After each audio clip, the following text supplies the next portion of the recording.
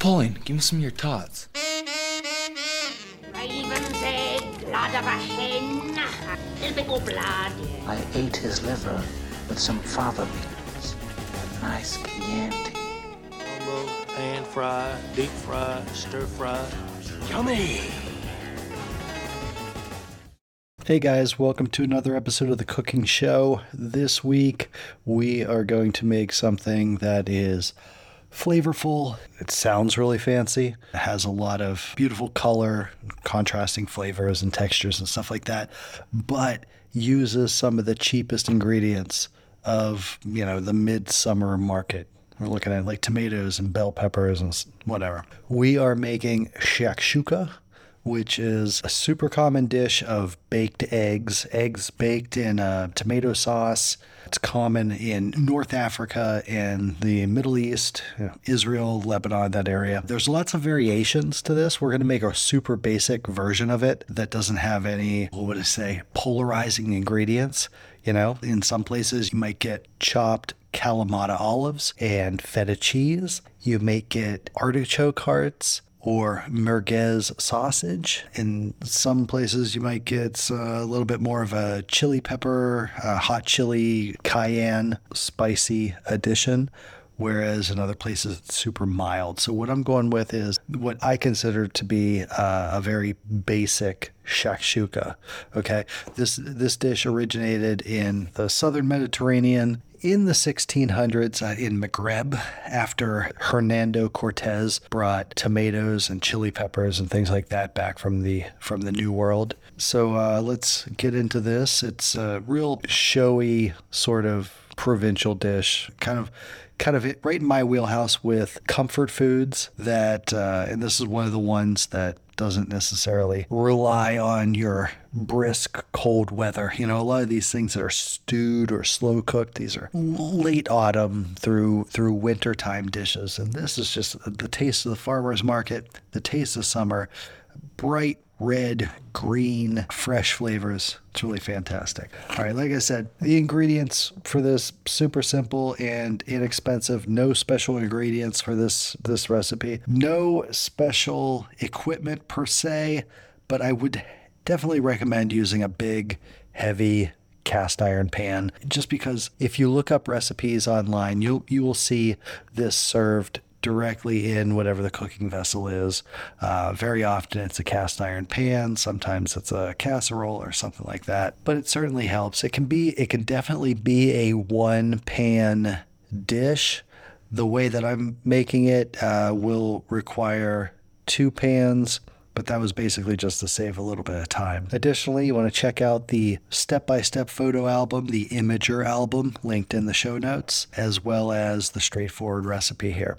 So let's get into that recipe. I use 2 pounds of fresh tomatoes from the garden, okay? If you would prefer to use a can of tomatoes, like canned peeled tomatoes, go with that. You can do a 28 ounce can, a 32 ounce can. Like I use 2 pounds of fresh tomatoes, knowing that I would be removing the skins, I would be cutting out the cores, and that I would have to boil off a lot more water content than even, canned tomatoes. So 2 pounds of fresh tomatoes, a handful of fresh parsley. I personally prefer flat leaf, but whatever floats your boat. 2 red bell peppers, 1 yellow onion, like a medium-sized onion, 4 tablespoons of olive oil. You probably want to have a little bit more than that because you do want to use the olive oil to toast the bread, but 4 tablespoons in the actual shakshuka itself. 4 to 6 cloves of garlic, 6 eggs, 2 teaspoons of paprika, 1 teaspoon of cumin, 1 teaspoon of chili powder, and like I said, some crusty bread that'll toast up really nicely, and salt and pepper to taste. I think I ended up using about a tablespoon of salt in the sauce prior to adding the eggs. All right, so I use the fresh tomatoes, and to prepare those, what I needed to do is remove the skins. And the easiest way that I find to do that is to boil the boil the tomatoes for about 30 seconds, and then I go straight into an ice bath. Here, technically, the boiling step will be enough to loosen the skins, to slip them off. I cut an X into the bottom of the tomato, put it into the boiling water, lift it out into the ice bath.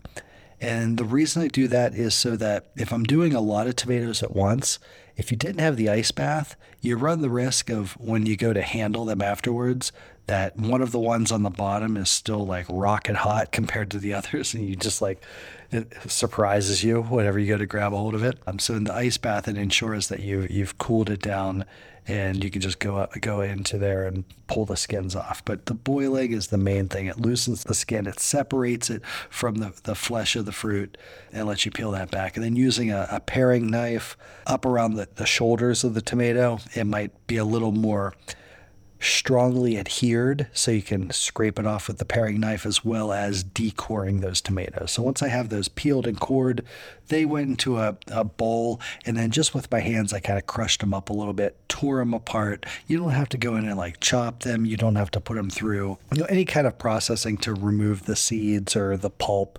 All of that will cook down pretty well, and you won't even notice it in the finished dish. Okay, so you get your tomatoes all prepped up like that in the cast iron pan, or the pan that is going to be used as the serving vessel as well. I put all my olive oil in there and heat that up. I think I went on like medium-high heat, and then added the tomatoes. And those tomatoes, they need to simmer and cook down a lot, because they're going to go in there with a lot of structure, and you need that to break down. You need to basically cook those tomatoes down into tomato sauce.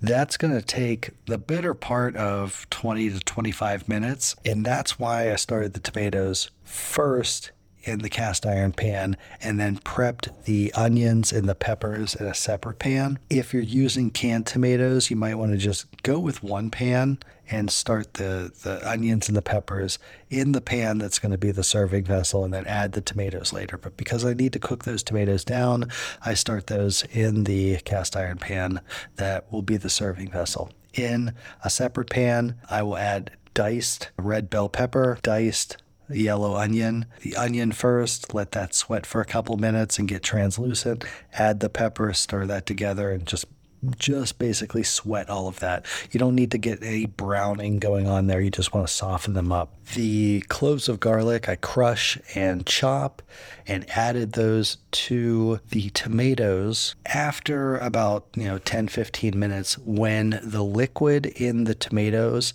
starts to become opaque. When you first put it in there, it's like tomatoes in water. They're giving up a lot of liquid, and there's a stark contrast between the tomato part and the juice part, which is basically just water that's been expressed from the tomatoes. After a while, those start to normalize and blend together, and the tomatoes look like they're cooking in an opaque tomato sauce, essentially. At that point, you can add the garlic and stir it through, and that'll allow the garlic to cook and soften and sort of melt throughout the tomatoes as everything cooks together. At some point here, you probably want to preheat your oven to like the highest temperature. Mine goes to 550 degrees. The reason for that is that we want to toast our bread in the oven, but also what that means is we can use the residual heat from the oven after the bread has been toasted to finish off the eggs and the shakshouka whenever we get to that step, okay? Okay, about 20 to 25 minutes in, your tomatoes are going to really break down and blend together nicely. It's going to be like a rustic sauce, like a sauce that still has some structure to it and hasn't become fully pureed or blended together. At that point, we can add our dry spices, the cumin, the paprika, and the chili powder. Just add that in there and stir it together. It's only, 2, 3, 4-ish teaspoons of dry spices, but just that amount of dry matter being added to the tomatoes, you'll notice that it thickens the sauce and it changes the texture and the consistency and the color greatly. It'll make it a lot more of a brick red or a brownish red, and that'll brighten up a little bit more once we add the bell peppers and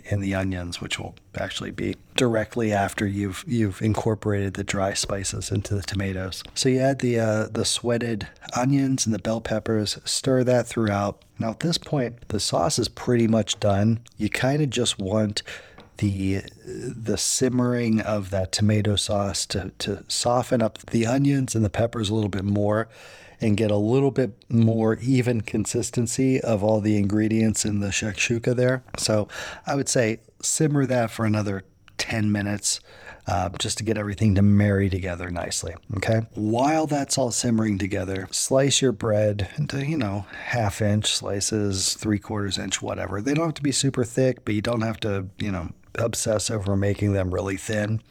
Slice that up, put them on a cookie sheet, a baking sheet, drizzle it with olive oil, put that in that 550 degree or, as hot as your oven goes. Put it in there 5 to 10 minutes. That's going to get really brown and toasty and crispy and just fantastic. When that's done, pull those out, set them aside.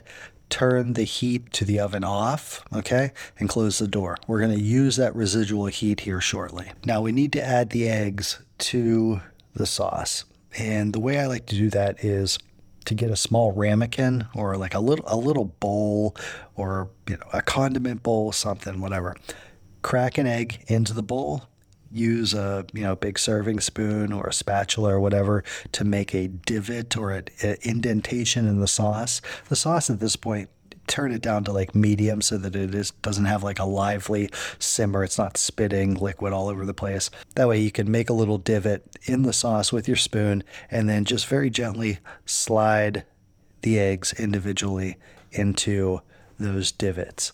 The eggs will eventually begin to become opaque and white on the bottom from the residual, or not the residual, but some of it's direct heat, but there's like a lot of heat in that sauce that is going to be transferred into the eggs.